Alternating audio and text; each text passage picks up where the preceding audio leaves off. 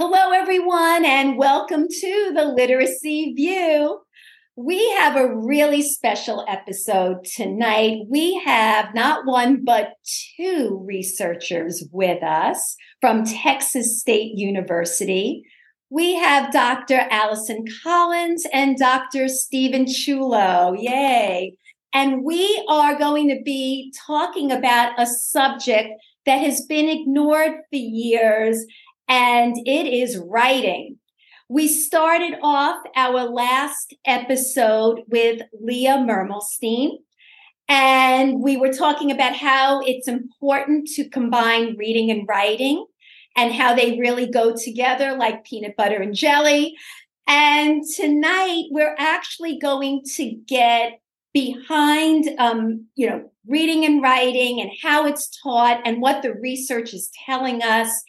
And we're going to get into teacher beliefs. So we have two articles, and one is special and general education teachers' beliefs about writing and writing instruction. And then the other article is writing expository essays from social studies texts, a self-regulated strategy development study, better known as SRSD to some of you. So we're actually going to start with the first article, the one on teachers' beliefs. And this has a strong impact on how they teach, how they feel about writing, how they feel about themselves as writing instructors. So I'd like to hear from Alyson and Steve about how they came up with this topic, because I find it fascinating. And, what you found. I read the article, Judy read the article, but we want to hear from you. So who starts off, Alyson or Steve? Doesn't matter to us. I think they're both muted. Okay. Thank you, Alyson. I'll go first. Okay. Yeah, I'm glad we're starting with this article. So just to give a little context, for this article, this was part of a 4-year study, and this study includes teacher surveys, as well as classroom observations of about 200 teachers over the scope of 4 years. So some exciting results we hope will be out on that in the spring. But what we did in this particular article is we zoomed in because we kind of assumed that we know what teachers need. A lot of people in higher ed kind of, make these suggestions, but we said, how do we really know what their needs are until we observe and we talk to them and start doing some surveys? So we really wanted to systematically survey teachers. And what we did is we looked at dyads. So we took a special ed teacher and a general education teacher, both assigned to teaching the same writing instruction to students in grade 4. And we really just wanted to learn about their needs and what their preparation was for teaching writing. Alyson and I like to both say how, like, coming through when we were in undergrad and even master's, I never had a formal class on how to become a good writing teacher. It was always kind of stuck in with the reading class. Like maybe there was a week or two of strategies that got thrown in there, but it was not solely dedicated towards writing. And we're both really committed to changing that.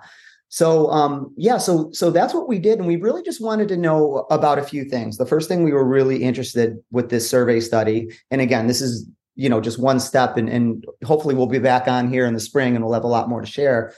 But we wanted to know about their preparation and how they felt about their preparation. We also really wanted to know about their self-efficacy and basically how do teachers perceive themselves as being able to provide quality writing instruction to students with IEPs. And again, some of that stems from our own experience, because I know that I received really quality trainings in reading instruction. Fortunately, I had classes in reading. But for writing, it's almost like we didn't have a curriculum. We didn't have a program or tools to grab.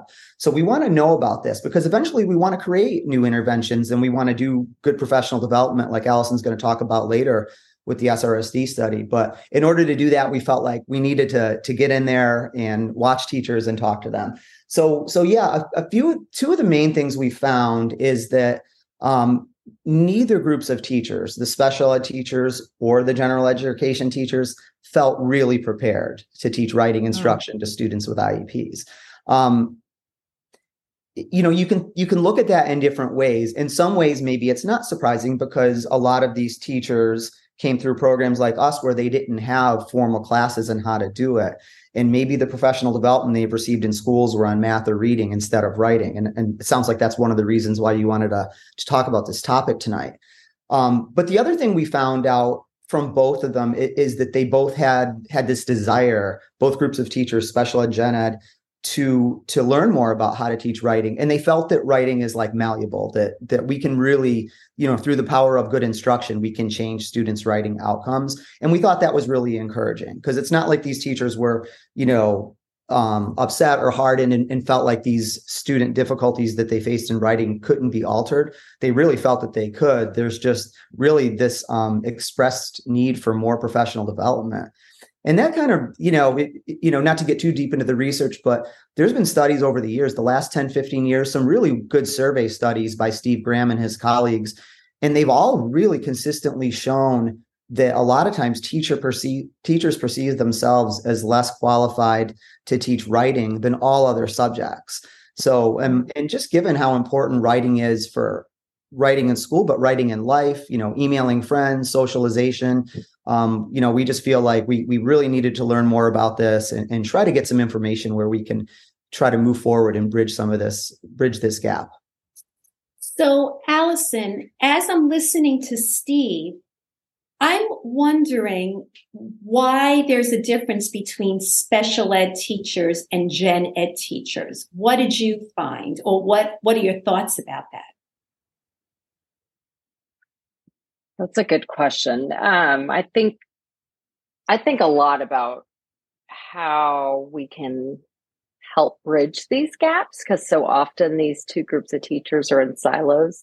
I think in our current, one of our more current projects, like that we just started last year, we're actually training these two groups together, so that they are in the same room, they're receiving the same professional development, they're receiving the same training, the same message, the same instruction.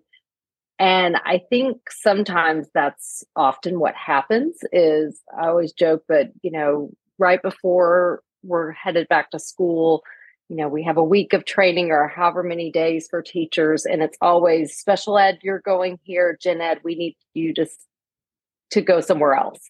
And they're not together and they don't have a lot of planning time and they don't have a lot of opportunities for that conversation. And then the year starts and it's busy. And so I think that that's part of it sometimes, is that we're not all trying to work together, to train together, to have the same kinds of instruction. We separate them into silos. And I think that sometimes that might be part of it. So, Judy, you're in the schools. Do you have training, gen ed and special ed together? Is that happening from what you see in your own school or in New York City? Generally, are special ed teachers brought together with gen ed teachers for professional development? So I think that a lot of it depends on where you go and what school you're in. And I think it varies. It's funny.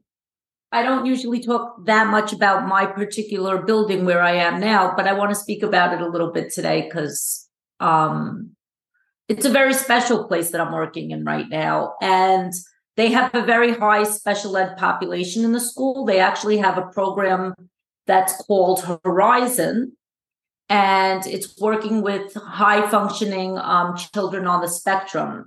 And I actually, ironically, visited them for writing instruction today because I wanted to see what was going on. The teacher reached out to me and she said, Judy, I'm really struggling with getting these kids to write. And I think that sometimes special ed teachers, even though they're included in professional development together, some of their neurodivergent students do have needs that may look a little bit different, or actually, you know what? All kids have these needs, but I think that sometimes, there are a lot of things going on in those classrooms. And I think my building is really trying to give attention to every learner so much and bringing us all together as learners. And I walk into those classrooms, whether it be general ed or special ed, with the highest of expectations for those kids, but also realizing that, kids are unique sometimes and they do have needs. But it was interesting to see in one classroom how many different needs there could be in one classroom. I mean, it was eye-opening. I mean, some kids couldn't hold a pencil and had a pencil grip, while another kid was writing a personal narrative and it was just going fine. I mean, it wasn't the fanciest personal narrative, but it was a starting point. And then another kid couldn't write, a letter or a formal letter. And it was like, I could see that the teacher was struggling. There's a para over here, another para over here. There's Coach Judy over here, another coach over there. And it's like, what if I wasn't there? The other coach wasn't there. It's very hard as a special ed teacher. I mean, it's hard for any teacher, but the one thing that I do want to say is that sometimes, I'm learning more about, kids with IEPs and kids in the special ed population. Ironically, sometimes they very often surpass the gen ed other classes. Yeah, my special ed classes right now, some of them on the foundation's trackers in phonics scored 80 or above mastery in phonics, and there was no reteaching necessary. But now, how do we get that to transfer into the writing? Might be a little bit more complex. So, you know what? Judy said, and she made an interesting comment about all the divergent needs in one room. And that is challenging. So from your study, you could see why perhaps, at least I'm thinking, why a teacher in that population, in that type of room, would feel perhaps they were inadequately trained, prepared for, this environment, and then add in that they might have their own struggles in writing. And I'm not just saying special ed teachers, all teachers. That goes for all teachers. That across the board, you will see that sometimes teachers lack confidence in their own writing. And it was not really stressed at the university. And now they have to teach a subject that they don't feel confident about. Your thoughts, either one of you. I'd love to hear about that. Me first? Okay. Well, a couple of things you said I could definitely relate to, especially as a former special education teacher.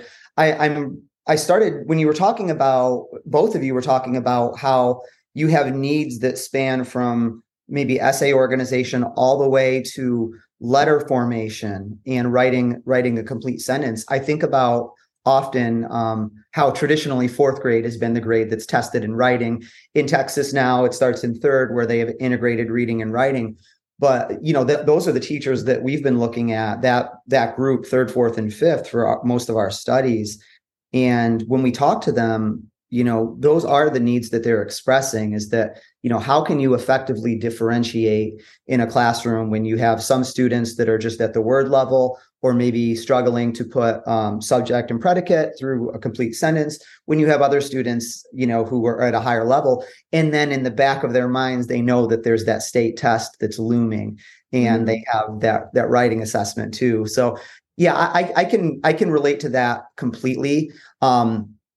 And I think that the confidence is one of the reasons that we like to use strategies like SRSD, because, I even think about me and the teachers that we work with, like, it's empowering to have a strategy to rely on. And I'm not sure how much you've gotten a chance to talk about self-regulated strategy development in the past on the show, but I know probably some listeners are familiar with it. But that's an example of something that is empowering, because students do, they become equipped with the tools to write about meaningful content, to writing about experiences really across genre areas. So I think that, that confidence piece that you talked about is something that I probably struggled with as a teacher when it came to teaching writing. I felt much more confident to teach reading and math because of my preparation. And I think, having quality interventions, quality strategies, and then really good professional development and coaching like we do, through our SRSD work is really, fundamental to helping these teachers feel more empowered.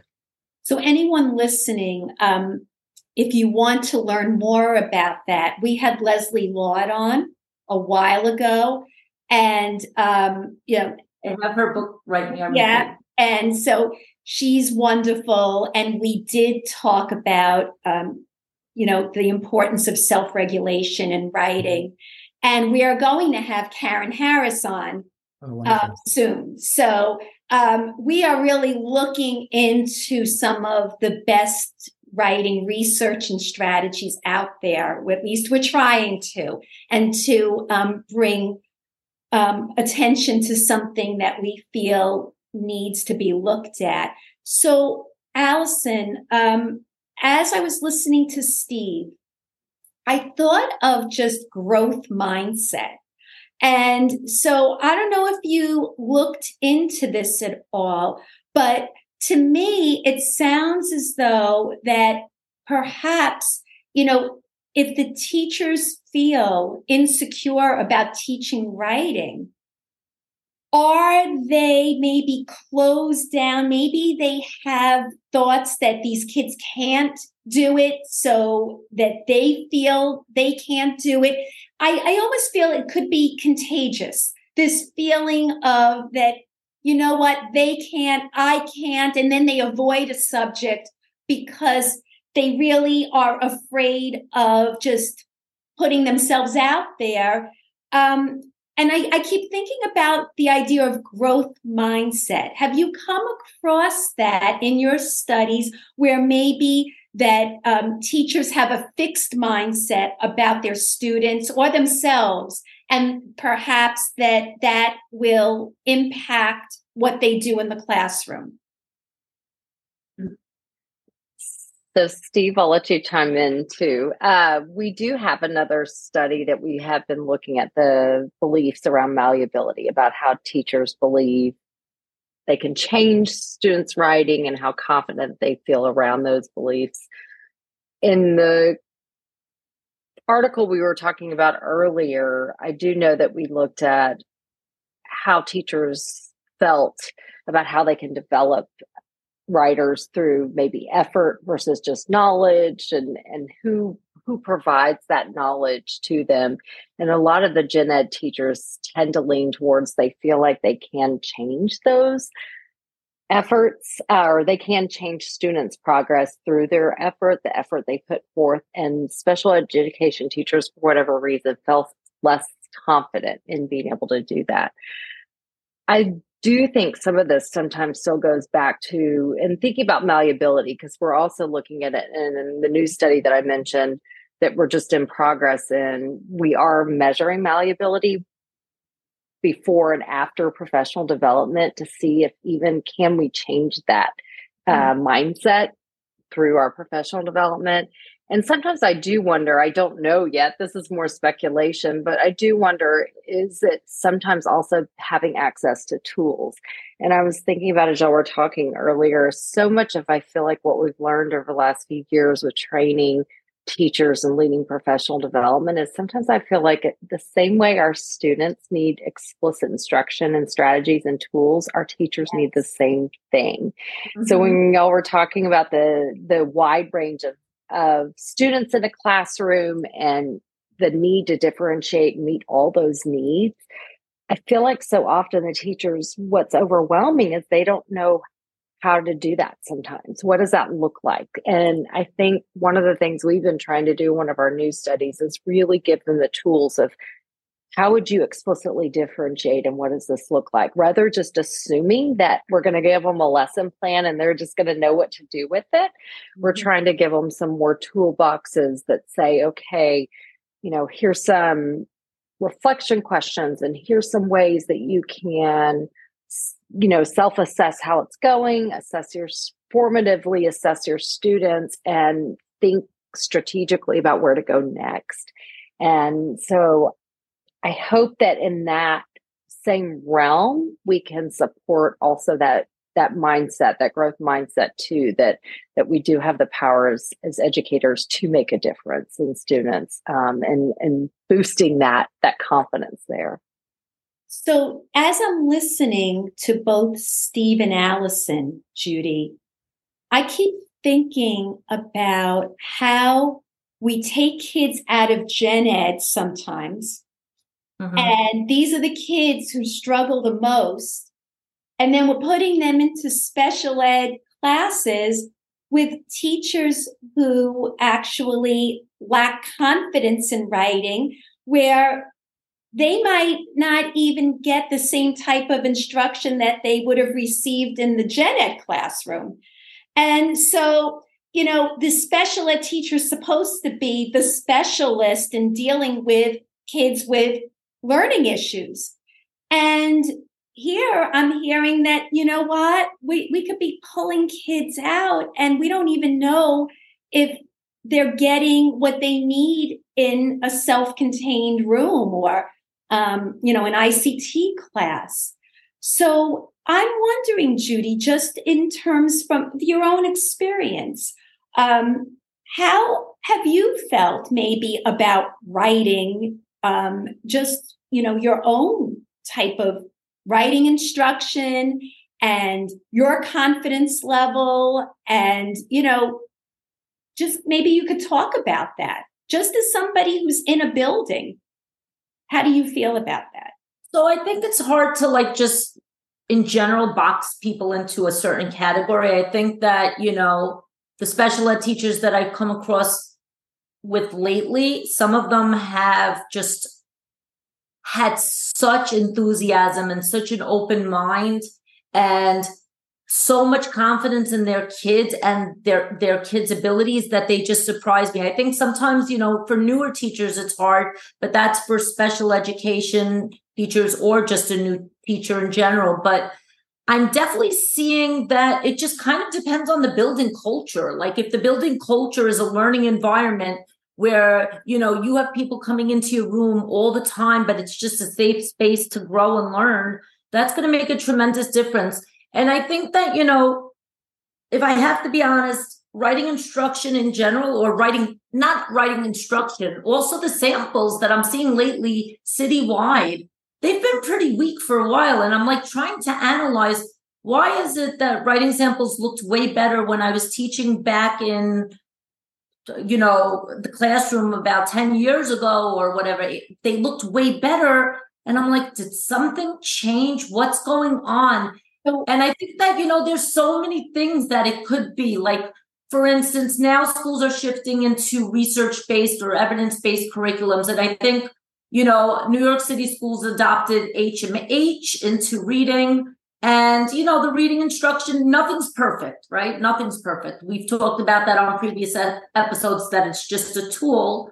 But, the reading instruction seems to have gotten a lot of attention. And I see that the writing piece may have not, been fully fleshed out yet. And I think in the articles that both of you wrote, there was a lot of discussion about how it's easier to connect the reading and writing, and also if you could incorporate social studies content in there. And sometimes it just feels like in these buildings, it just doesn't feel as connected. And it's very hard sometimes when reading and writing is not connected. So that's something that I know if I was still in the classroom, I would definitely struggle with. But the other thing that's really hard is so I took a training, The Writing Revolution. Now I'm reading about Leslie Ward's program and I'm slowly pushing through, she was nice enough to send me, an online learning course. And those things are all great. And I know that these are different methods, but how do you incorporate all these great methods and best practices into a program that your principal or your district or school may have chosen? It's not as easy as it sounds. It takes so much thinking.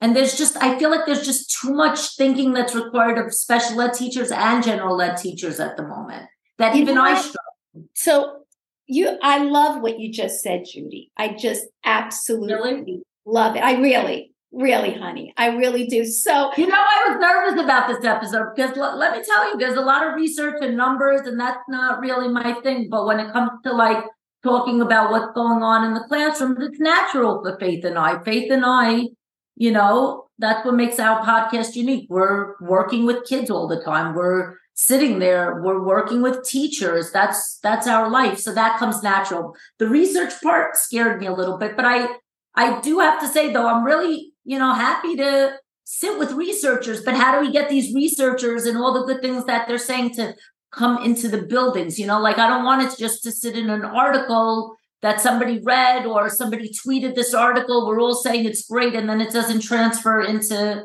my life. Right. Or Faith's life. So that is a great segue into article number 2.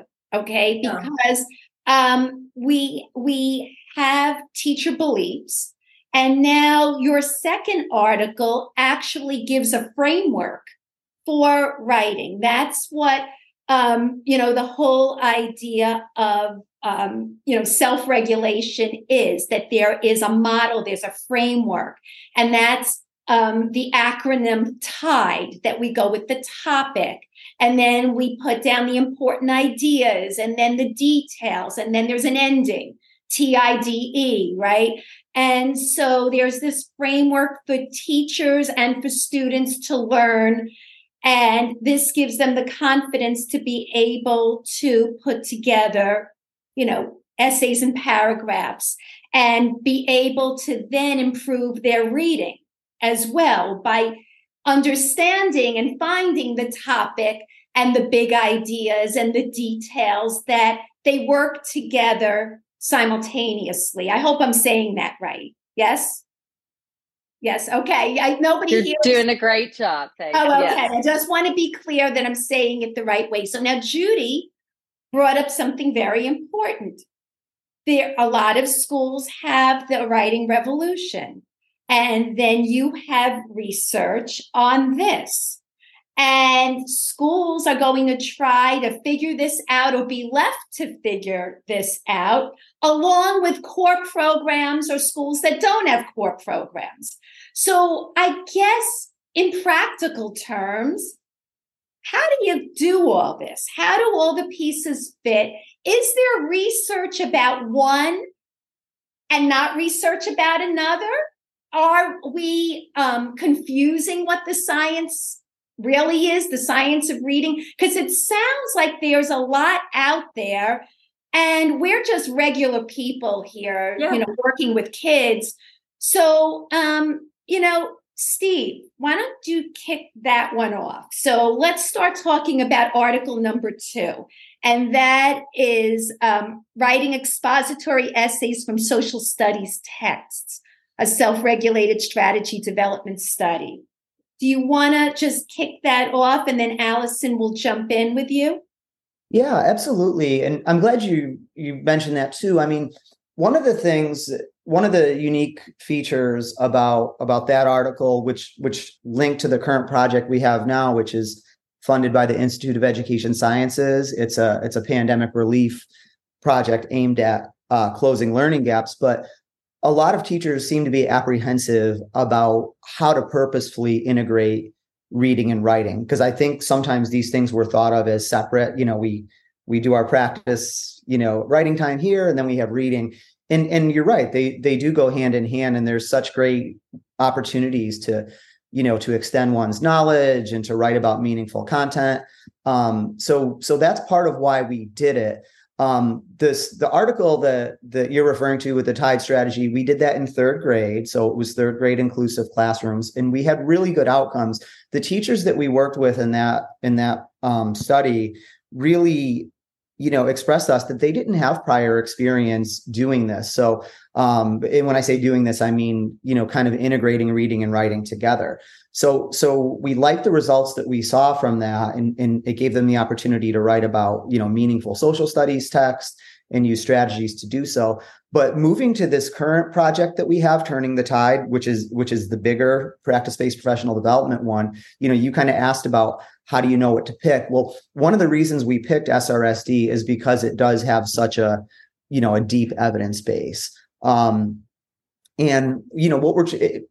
it's Alyson and I didn't invent SRSD. We're fortunate enough to be working involved in the project, but a lot of, and I know you both feel this way too, it's really just important for especially as schools start to adopt these programs, just like we're seeing with reading, that they are just being critical consumers, and that they are adopting things that do have a strong evidence base. And, the nice thing about SRSD is it has shown effectiveness across different writing genres, narrative, persuasive, opinion writing, expository, which is important too. I think sometimes it's easy to think that, good writing is good writing, but a lot of the research does show that good writing in one genre doesn't necessarily translate to good writing in another genre. We have to write scientific articles, but I would not be the best person for you to come to and ask you, to write a poem or a story. So the nice thing about SRSD is it really allows the teachers to roll up their sleeves and provide the knowledge to really become an expert in that genre. And also, in addition to the strategies that you mentioned, like the TIDE acronym, one of I think the powerful pieces that schools who start adopting programs like SRSD get is that self-regulation piece, because writing is hard for us. And, when I'm writing a book chapter or doing something, I have strategies and self-regulation techniques that I'm doing for myself. Like I'm talking myself through it. I'm encouraging myself. I'm telling myself that, I can have a cup of coffee in a little while if I keep working. We all do these things. And what we do in SRSD is we make these strategies and techniques, and even the way we think about it, we make them visible for students so that students who struggle with writing know, hey, it's challenging for my teacher too, but she has acquired these tools that she can work her way through this. We have a planner that we can use. So that's one of the things I like about it the most, because I think a lot of people use graphic organizers, and graphic organizers in itself are an evidence-based intervention for literacy. But, comprehensive writing programs such as SRSD, I think some of the added emphasis that they get, and I think some of the extra things that might help with motivation and self-efficacy are that piece where we're just really teaching students to be intentional, monitor their learning. So I really like that. And, that was kind of a long way of answering your questions of, it's important to use evidence-based strategies. And really SRSD, we're happy to be working on that program for this project, because in response to the pandemic and school-related closures and gaps in learning, one of the key focuses of this competition through IES, where we have funding for this one project, was really that you had to come prepared with something that schools could have confidence in. And that's kind of why we took this coaching and professional development approach to SRSD. So, Alyson, I could tell you that schools right now are jumping on this content area, knowledge-based curriculum. And so, there's a lot out there, a lot of different names. I'm not going to name them, but you know what I'm talking about. And, I'd like to know how those compare to adopting this framework with social studies texts, as opposed to buying a canned curriculum that is knowledge-based. I don't know if I'm making myself clear, but, from what I read in the article, it doesn't sound like it's a curriculum. It sounds like it's a structure that could be applied to anything across any type of, content area, as opposed to getting a reading curriculum that's knowledge-based. So comparing the two, or I don't know, I guess it's kind of hard to exactly say, okay, this one, you have to work within, and schools have lots of options. I think the one that we work from, I've done some work in reading research too, and reading comprehension and the things that predict how students perform. And we do know that knowledge is a very large piece of that. When you look at fancy statistical models and things, we know that knowledge is really important. And I think that we don't, in our program or SRSD lessons and framework, we don't necessarily, and I wouldn't even say to frame a program, because you're right, it's more of a series of lessons and strategies that you can use with students that incorporate these multi-component pieces of SRSD. And I say it's beyond strategies because I would say it's beyond strategies because we have goal setting, self-regulation. There's a lot of pieces to it. With that said, I think for us, we don't come at it by ignoring that knowledge isn't a factor. We know that's very much a piece of the puzzle or the onion. I always like to say when I'm working with my undergraduate or graduate students, I teach the assessment class, and we always talk about there's many different layers to a student, right? And so we can't always focus on one piece because there's other pieces that also are playing a role in that student's development. So I think for us in that we acknowledge that the knowledge piece is there, but we are using basically science, social studies, content area, text as kind of a mechanism for pulling out the information that we can write from. So teaching students, if I were to read something, how do I get that information out from my passage to make it into something coherent and organized in my writing. So I think with that said, we, build vocabulary knowledge as we're doing that. As we read the text, we talk about the text, we discuss what are those pieces that we need, how do we find those important ideas in the TIDE strategy. So with that said, I think what you did touch on though, that is a challenge is there are a lot of things available. And for schools, it's always hard because there are competing, I don't want to say competing programs, but there's a lot of choices out there. And at the end of the day, we do have limited time, right? So we have to pick something. We can't pick everything always. So I think what Steve said is really what I think we are really hoping to do is to make these resources more available because we know there is an evidence base. We know that we've got some strong evidence that SRSD works for a number of years. I think with that, so often though, the schools don't even know about it. I mean, that's how I came about to where I am today is somebody said, you might want to look at Steve Graham's work. And I found SRSD. When I was searching as a reading intervention specialist, I was searching I need some writing tools. I have all these reading tools. Where are the writing ones for my students? I think with that too, though, and now I'll probably thinking that too, is getting it out to the schools. But also what I think I've seen is once a teacher, sometimes we just say, give it a few weeks, just try it, right? Even sometimes for the schools, let's just see how this goes.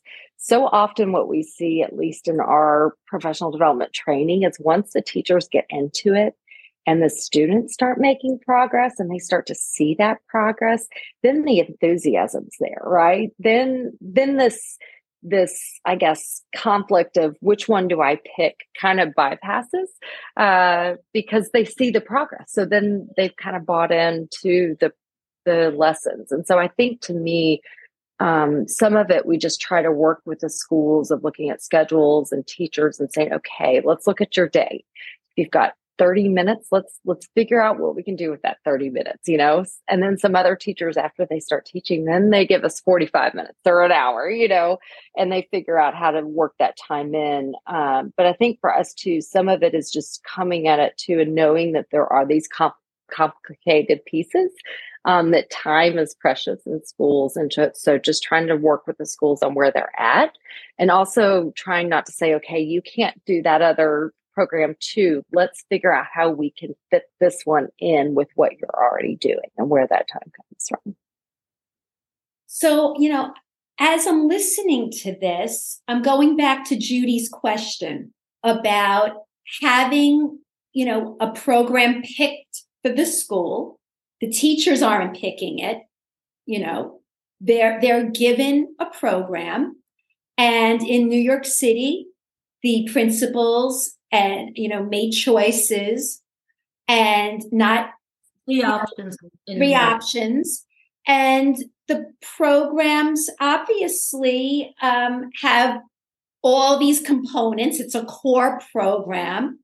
So, I guess I'm trying to think, how would you sell this to schools? And when I say sell, I mean the idea, selling the idea that this is really important and can boost the writing across different content areas when the day is limited in time and funds are limited and the teachers are they are trying to figure this all out.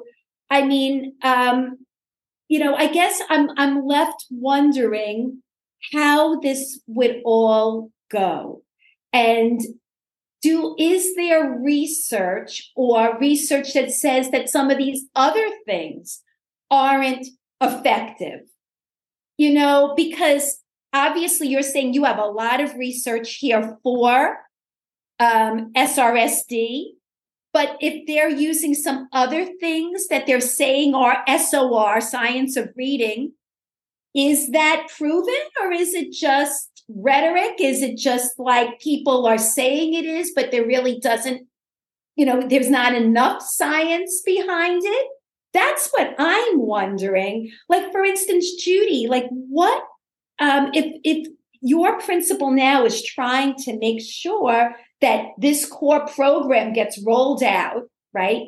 Right, but that's what the superintendent sets out district, right? Of course. I mean, does it have a writing component in it? Does it have a framework for writing already built in? Yes. So why would they want to add in something else? I guess, and again, I'm trying to just question this. If I'm a school... Well, I don't think most principals would probably want to do that right away, right? Now that they're rolling, it's year one for a lot of schools. My school's a phase 2 school, but many schools are in phase 1 of rolling out evidence-based curriculum. I think they're going to want to see what kind of results and what happens with the curriculum that's followed with quote unquote fidelity, the famous F word in education. It can mean a lot of things, that F word. I think that's an important piece. And I think what's really going to happen, though, is maybe principals won't see the exact results that they want. And that's when the questioning starts. Is it teacher practice? Is it the program? Do we need some science of reading? but then, like, for instance, yes, I love the writing revolution. I was trained in it. I don't know if there's evidence, not evidence. Faith and I go back and forth, whatever. But okay, so I know a method. So I try to sprinkle it here and sprinkle it there. It's not very easy to take. Like, what happens with SSRD? Do you say, okay, I'm an HMH school with SSRD, or I'm a Wit and Wisdom school and we do SSRD? How does that work? And then I have 30 other questions. So Faith, at the end of the show, please, I have a couple of really important questions. Okay, so I guess we just threw out a whole lot to you. Right. So is there research? Are you guys working specifically with schools that have certain curriculums, and are you seeing different results if it's an HMH school versus a teacher's college school? Oh yes, I said it, a Lucy school versus a Wit and Wisdom school, or an expeditionary learning school, or a core knowledge school, or a no curriculum school. Right. I mean, there's so much out there. So we'd love to hear that.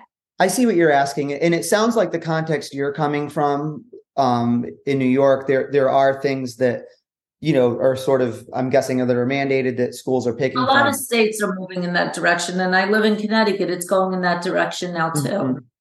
Mm-hmm. In the schools we work with, part of the reason that we're doing SRSD and Tide is through the teachers we observed and the teachers we interviewed. A lot of them actually didn't really have a program like that. They had their science curriculum, their social studies curriculum, and something, typically adopted for reading. Schools have really gotten better about, fortunately, science of reading initiatives. But we can't really make those comparisons for what we're doing to some of these other writing programs maybe you're mentioning, because we'll find out more as we observe the typical practice conditions.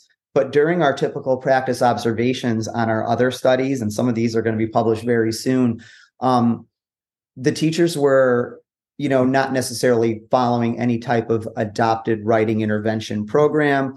or adopted writing curriculum. And it was kind of cool. Like a couple of weeks ago, the teachers we were talking to were just thrilled that we were there providing this professional development in something like SRSD. And it's not like SRSD is the only answer, but they were fortunate because they were expressing to us that they just really didn't have an intervention or a writing framework before. So I do think it would be really confusing as a teacher if there was already a few in place and then I showed up and I was trying to get you to do something different. That might be really confusing for teachers. I when I meet with districts, I encourage them to look at programs that do have evidence behind them.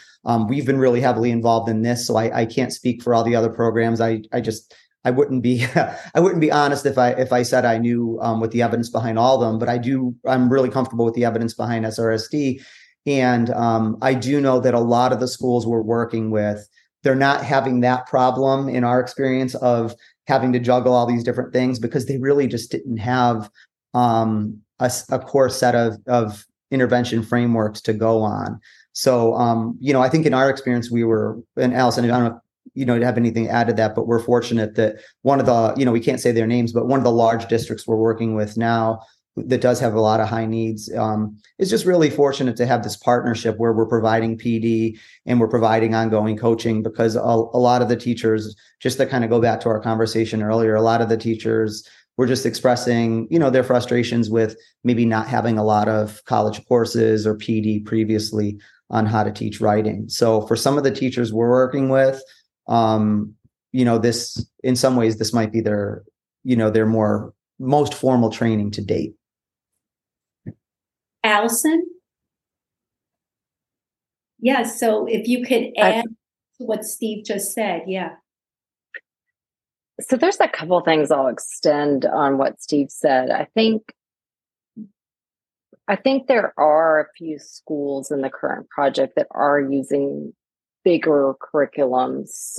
We've got a number of different districts we work with, so we've kind of got a range.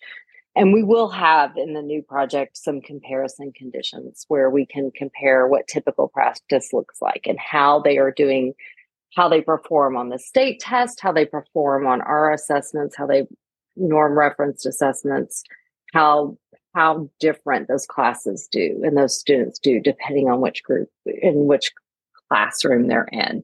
So I do think there will be some possibilities to explore how some of those compare, but maybe on a smaller scale though, because it's a handful of classrooms and a handful of in each group. But what I would add, thinking along those lines, is I think sometimes the question too is not always is something effective or not effective. To me, sometimes I ask myself, what's the magnitude of something being effective? So rather than we might have two interventions that both work, but one may give you more bang for your buck, right? You may see larger gains in students faster. Mm-hmm. And so I think there's that element too sometimes, is I think sometimes we forget that maybe sometimes there's a lot of things that work. Mm-hmm. It just depends on to what extent, how large those gains might be in students and also for who they work for, right? Certain students and different characteristics, certain programs may be more well suited for them, right? But I think the other element too that we forget about is there's so much of the implementer, the teacher that makes something work. And so some of the things I think oftentimes that we're interested in too, in some of our more recent work, is to think about what are the factors, what's happening in a classroom or with students and teachers that make something more or less effective. So again, we see results in this classroom and across, at a different school, a few blocks over, we're not seeing the same results. Why is that? And I think there's a lot of, as we all know, education is complicated. And so sometimes I think that's something we forget. We just want to say, yes, this worked. No, this doesn't. But I don't think it's that simple, I guess. No, it's not simple. That's why we have you on. Because it's not simple at all. And, there's a lot out there. And we really want to know, as you said, which provides the biggest gains. Like, looking at this, we want to know what exactly provides the most gains and helps the most children. And in reading your studies, the one thing that stood out to me was this idea of the PBPD, the practice-based professional development, along with biweekly coaching. And that, to me, I mean, Judy and I are both coaches. I'm a consultant and have done a lot of coaching. I was part of Reading First. And so I've been coaching in lots of different types of schools with, a diverse group of kids. And I know that coaching makes the difference, and the embedded coaching and the opportunity to practice whatever is taught in professional development, not just doing it and leaving teachers on their own to figure it out. So I'm looking at that piece as, to me, a tipping point, but that could really be important with any writing framework that you bring in. To me, that's the key to just about anything that you do, So, Judy, any thoughts that I didn't cover? You said you wanted to ask some questions. So, all right, can I just read off my little notes quickly? Okay. How is SSRD going for not like kids that are really just non-readers yet? Are you seeing good results for the kids that can't read in the classes? Because there's a lot of kids right now that we're seeing, nationwide that are struggling with reading and decoding. So I would bet that, writing is really, really hard for those kids.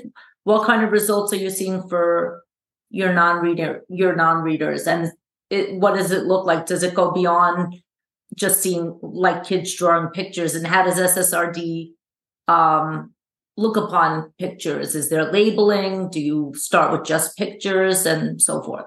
That's the first one. Is it my turn? Well, sure. Okay. Alyson, whoever wants to jump in. Well, in the grade levels we're working with now, there probably are some students. We don't have results yet to know. I think at the end of this year, we'll probably know better of how some of those students who are at a very foundational level of reading are doing. I will say one of the things that you see through SRSD, and we were able to see this last year and on some of the previous studies that you were talking about, is because students are learning how to think about writing, there is a place for pictures. Like, if they're having a graphic organizer or a planning device, if a picture would help a student to think about keywords and what they might want to write a sentence about, even if it's at a basic level, we encourage that. So, I think that, SRSD was kind of, my understanding of the history of is it was more for written responses. I will say now, Alyson and I are not doing this in our study. There's some research going on. I think Karen Harris is doing it, so she may want to talk to you about it, but it's called SRSD Plus, where they're lowering it. So they're still SRSD, but they're, when I say lowering it, they're reducing it to lower grade levels, and they're working on more sentence construction, sentence level skills, and I believe grammar too. So we're not doing SRSD Plus in our study, because what we're doing is really just focusing on equipping them with the strategies they need to integrate these things. So we're not really, I'm not to say we're not working with non-readers, but our focus, a lot of the students that we have in our study are kind of writing at a sentence level or two. And what we're trying to do is get those students to write more, but not just write more, but write with better quality, write with better ideas. And if they're writing about information that they've learned about, carefully designed information through their science or social studies curriculum, just writing about something that they know about and that's meaningful to them. So these strategies can help, whether it's, a student who's just writing a sentence or two, or someone who's writing, a lot, but maybe just needs help with organization. All right. That's a good one. Next one. Personal narrative. I think Alyson wanted to say I'm so sorry. I'm so sorry. Oh, I have a very quick add to what Steve was saying. I will say that some of our preliminary results from last year on this new project that's similar to the article that we were talking about with the practice-based professional development, but this one's the one with general and special education teachers working together. We did see that in our classrooms where they were implementing SRSD, as Steve mentioned, Texas just shifted last year to this integrated reading writing starting in third grade. So their state assessment was a drastic change for teachers last year, where traditionally fourth grade had been kind of the writing grade where we assessed it. Now it's integrated reading writing where students have to construct a written response to a passage or two passages even. And I will say what I was going to add is what we have seen is that even some of our students that have more difficulty with writing, we had fewer students scoring a 0 in those classrooms. So even if they weren't scoring, an 8, a 10 on the scale, we had fewer students on that floor, right? And I think that was really exciting so far to see that we can bump them up, that we're making progress beyond. Judy, you had another question? Yeah, a little bit. I'm going to go fast. Personal narratives. I see them all over the place for years and years and years. And now I'm seeing them again. Do you guys do a lot? Is there a lot of research to support that that's a very important piece of writing for young kids? And why do I see it all the time everywhere? Judy, when you see it, is it across different grade levels? The Yes. Yeah. Yes. Yeah. I think in our experience, and you kind of alluded to it earlier, because there's been really an emphasis in the state of Texas on writing to inform and using source-based texts to write. Right. I don't want to say that narrative doesn't exist, but a lot of the work that we've done in our observations and in the observation study that we mentioned earlier, I think, I don't know, we'd have to parse out the data, but I think a lot of it has been expository. That's what I would think. That's why I was thinking I'm going to see that right away. And nope, back to that. Yeah. Yeah. Is there research behind into narrative writing?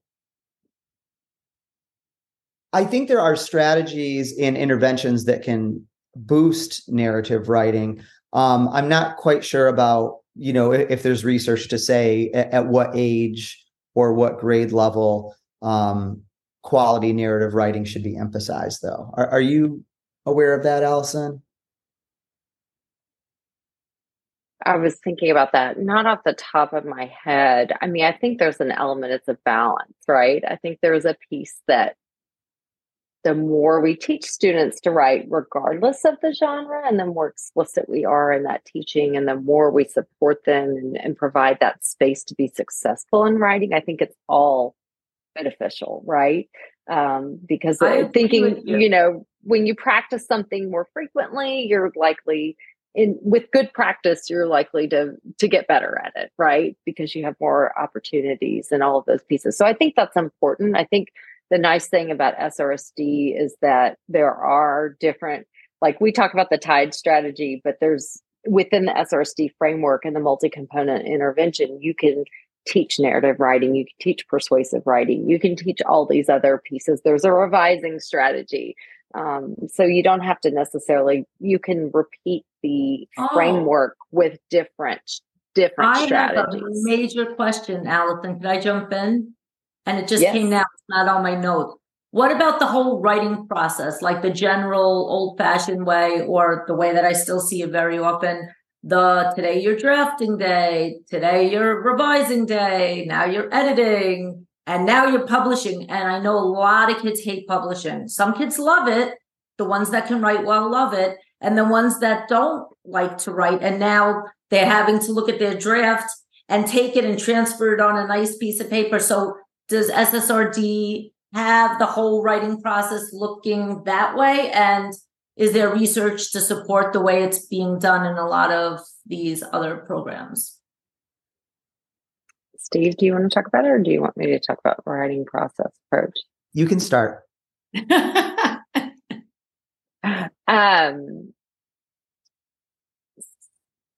I'll think about a couple different elements. So some of our teachers actually do that. I think some of them, I'll have to think about publishing. I think displaying work outside the hallway and things like that, we see them do.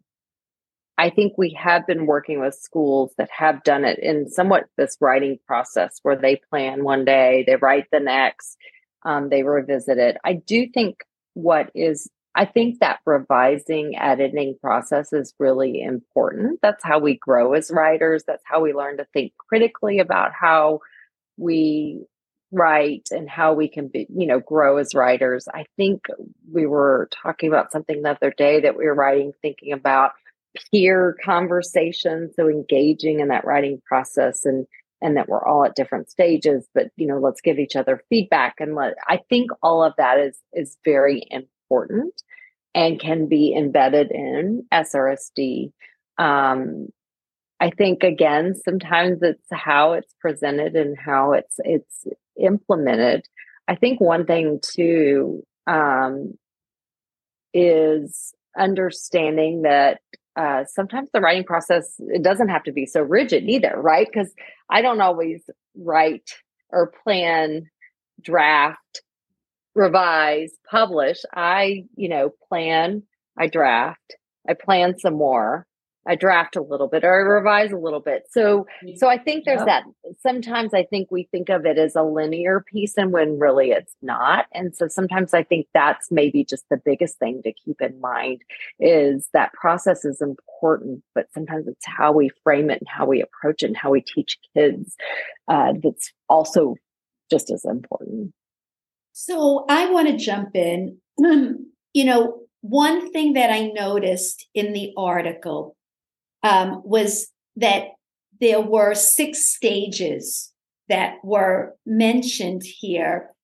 The first 2 being developing background knowledge and discussing it. And to me, that's so important, because you can't write unless everybody kind of has a starting place with some common knowledge, right? Some background knowledge. You can get that from your social studies curriculum and your social studies text, or you can have a reading program that builds in the knowledge component to start. And does it matter, as long as we are making sure we're developing background knowledge? Your thoughts about that?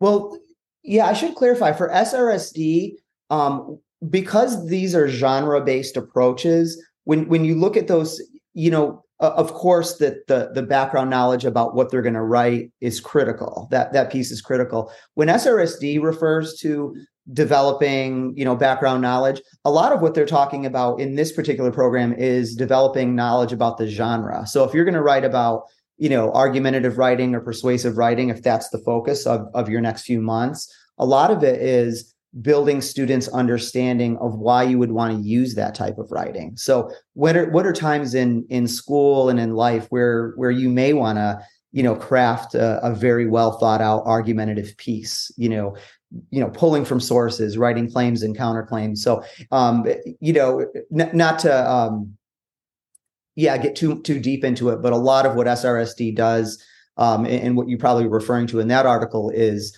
when it's building prior knowledge and background knowledge, it's really, a lot of it is genre knowledge, because each of these genres has its own place. And we really want students not just to understand what to do, but why they're doing it. So what are some circumstances in school or in life where they would want to engage in these different types of writing? And we've seen some teachers make really good connections to it too. I mean, persuasion is always very interesting for kids to talk about. It could be trying to convince a peer or a parent to do something. Or, we've had kids that, I was observing a middle school class a couple years ago, and they were saying, well, when I'm older, I'm going to be like my brother, and I'm going to start, debating politics online, and I want to know how to craft a good argument. So I think there's a lot of it is, building that deep understanding and appreciation for why these different types of writing each have a very important role. Judy, you have any other questions? No, I'm going to behave. The only, I do want to say though, we had the word strategy, Faith. Remember, there was a whole thing between strategy and knowledge building. So I'm happy to hear affirmation that strategy work is very important. And that makes total sense. Of course, the knowledge is important, but, I like that the research is supporting that strategy component. And I can't wait to learn more about these strategies. And I'm hoping that, these kind of great things can come more into the classroom. My gut feeling is I don't think that, a lot of these programs that have been adopted are going away, but I hope that with time, folks like you guys can help bring this into schools so that we can have better writing instruction. Because right now, I think schools do need support with writing, and I think kids need support with writing. And I still haven't figured out why writing used to look better before than it does now, but I'm going to think about that another day. Well, one thing just to, as we close down too, that Faith mentioned earlier that I think is so important, of regardless of what program it is, you said it, you can't have one professional development session and expect people to adopt. So practice-based approaches where, we get to model for teachers, regardless of what strategy it is or what curriculum it is. And then the teachers get to practice it for us. And then with that ongoing coaching, that's really important. A lot of us, you could both relate to this. We've all attended professional developments where maybe we went for a day or two and the ideas were very motivating. Yeah. And the techniques that they taught us were probably things that we would really like to adopt, but without that follow through. So whatever programs people are using, even some of these other programs that you're alluding to that we might not even be familiar with, we would just hope that there is a lot of wraparound professional development, a lot of coaching to go along with that, just so that teachers feel confident and their capacity continues to be built. Stephen, how come we don't see more people like you in the buildings? How do we get people like the researchers really to bridge that gap? I think Judy read my mind, because as I'm listening to both of you, clearly you are both roll up your sleeves, hands-on. You don't really see that in the research world. And that's part of why there is this void, I think. And it's not translating research to practice because you don't see enough people in your roles actually in the schools. And my last thought that I just want to get across is, it's actually a question. Have you put SRSD in a school without that support, without the professional, how is it said here? Practice-based. I want to make sure I'm saying it right. Practice-based professional development and biweekly coaching. Like, have you looked at it where you just put this in without the coaching and without the practice-based piece? And did you compare that? Just curious. And that's my last question. I have not. Alyson, I'm curious what you're going to say, because maybe you've done studies before you came to Texas State that I wasn't aware of. Well, I think what I was going to say is stay tuned. This new project we keep talking about, we're layering. So we're doing practice-based professional development with general and special education teachers. And then we are also, this year, we're adding a new group. And that group is working through a program called SRSD Online. It's similar to the Think SRSD that Leslie Lau does. And that group of teachers is actually working through modules online. So different than a professional development program where they come and kind of a traditional, I'm going to sit and I'm going to practice the lessons for a day and then I'll go back and teach it. That group is actually working through more of a self-paced learning.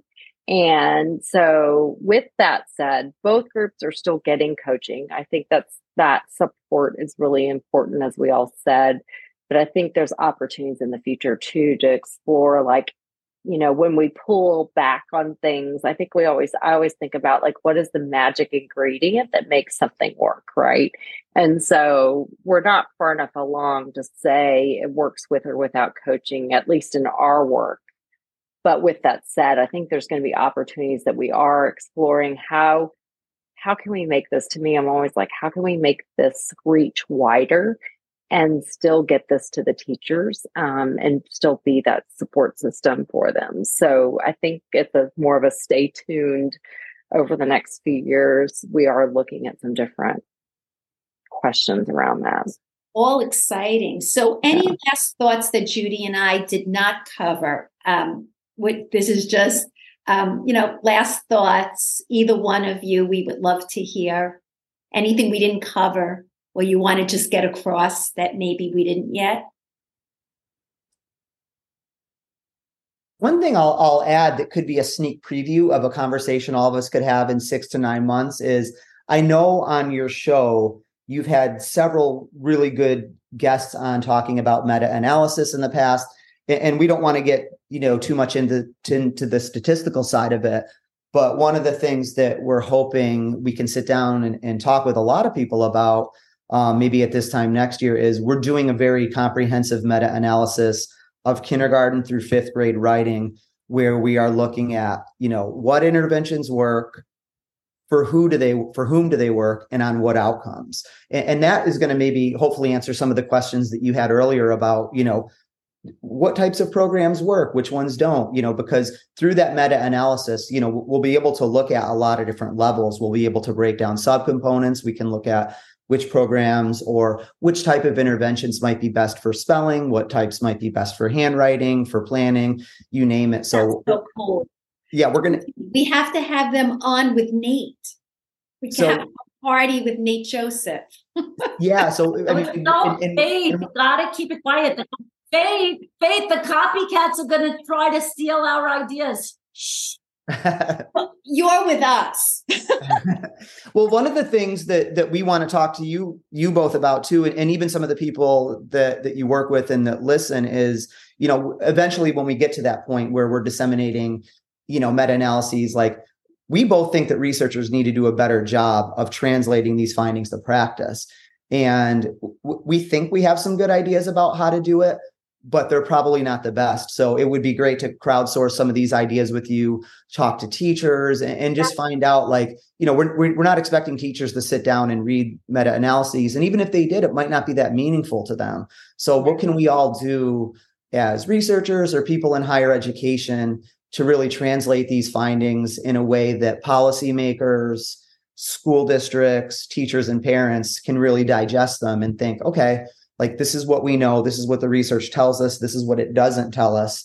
Here's a path forward. So I think I'll be reaching out to both of you over the next year as this gets closer to talk about this too. And if you want some other guests that can talk about research to practice, don't say it in special ed, talk privately. Yeah, we can message them to you. But thank you for letting us say that.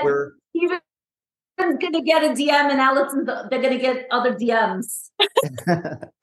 Yeah, thank you for this opportunity we're just thrilled that you gave us the opportunity to talk about writing, because, awesome. As we started out this segment with, it's just something that, we both feel very passionate about.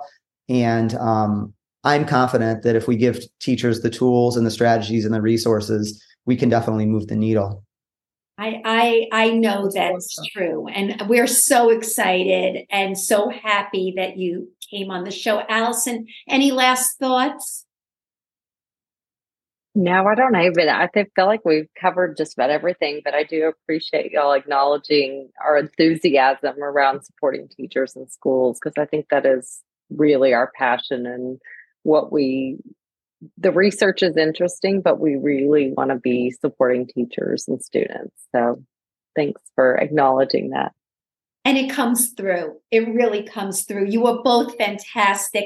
Thank you so much for joining us. And we look forward to having you on in the spring or whenever. We'll be in touch.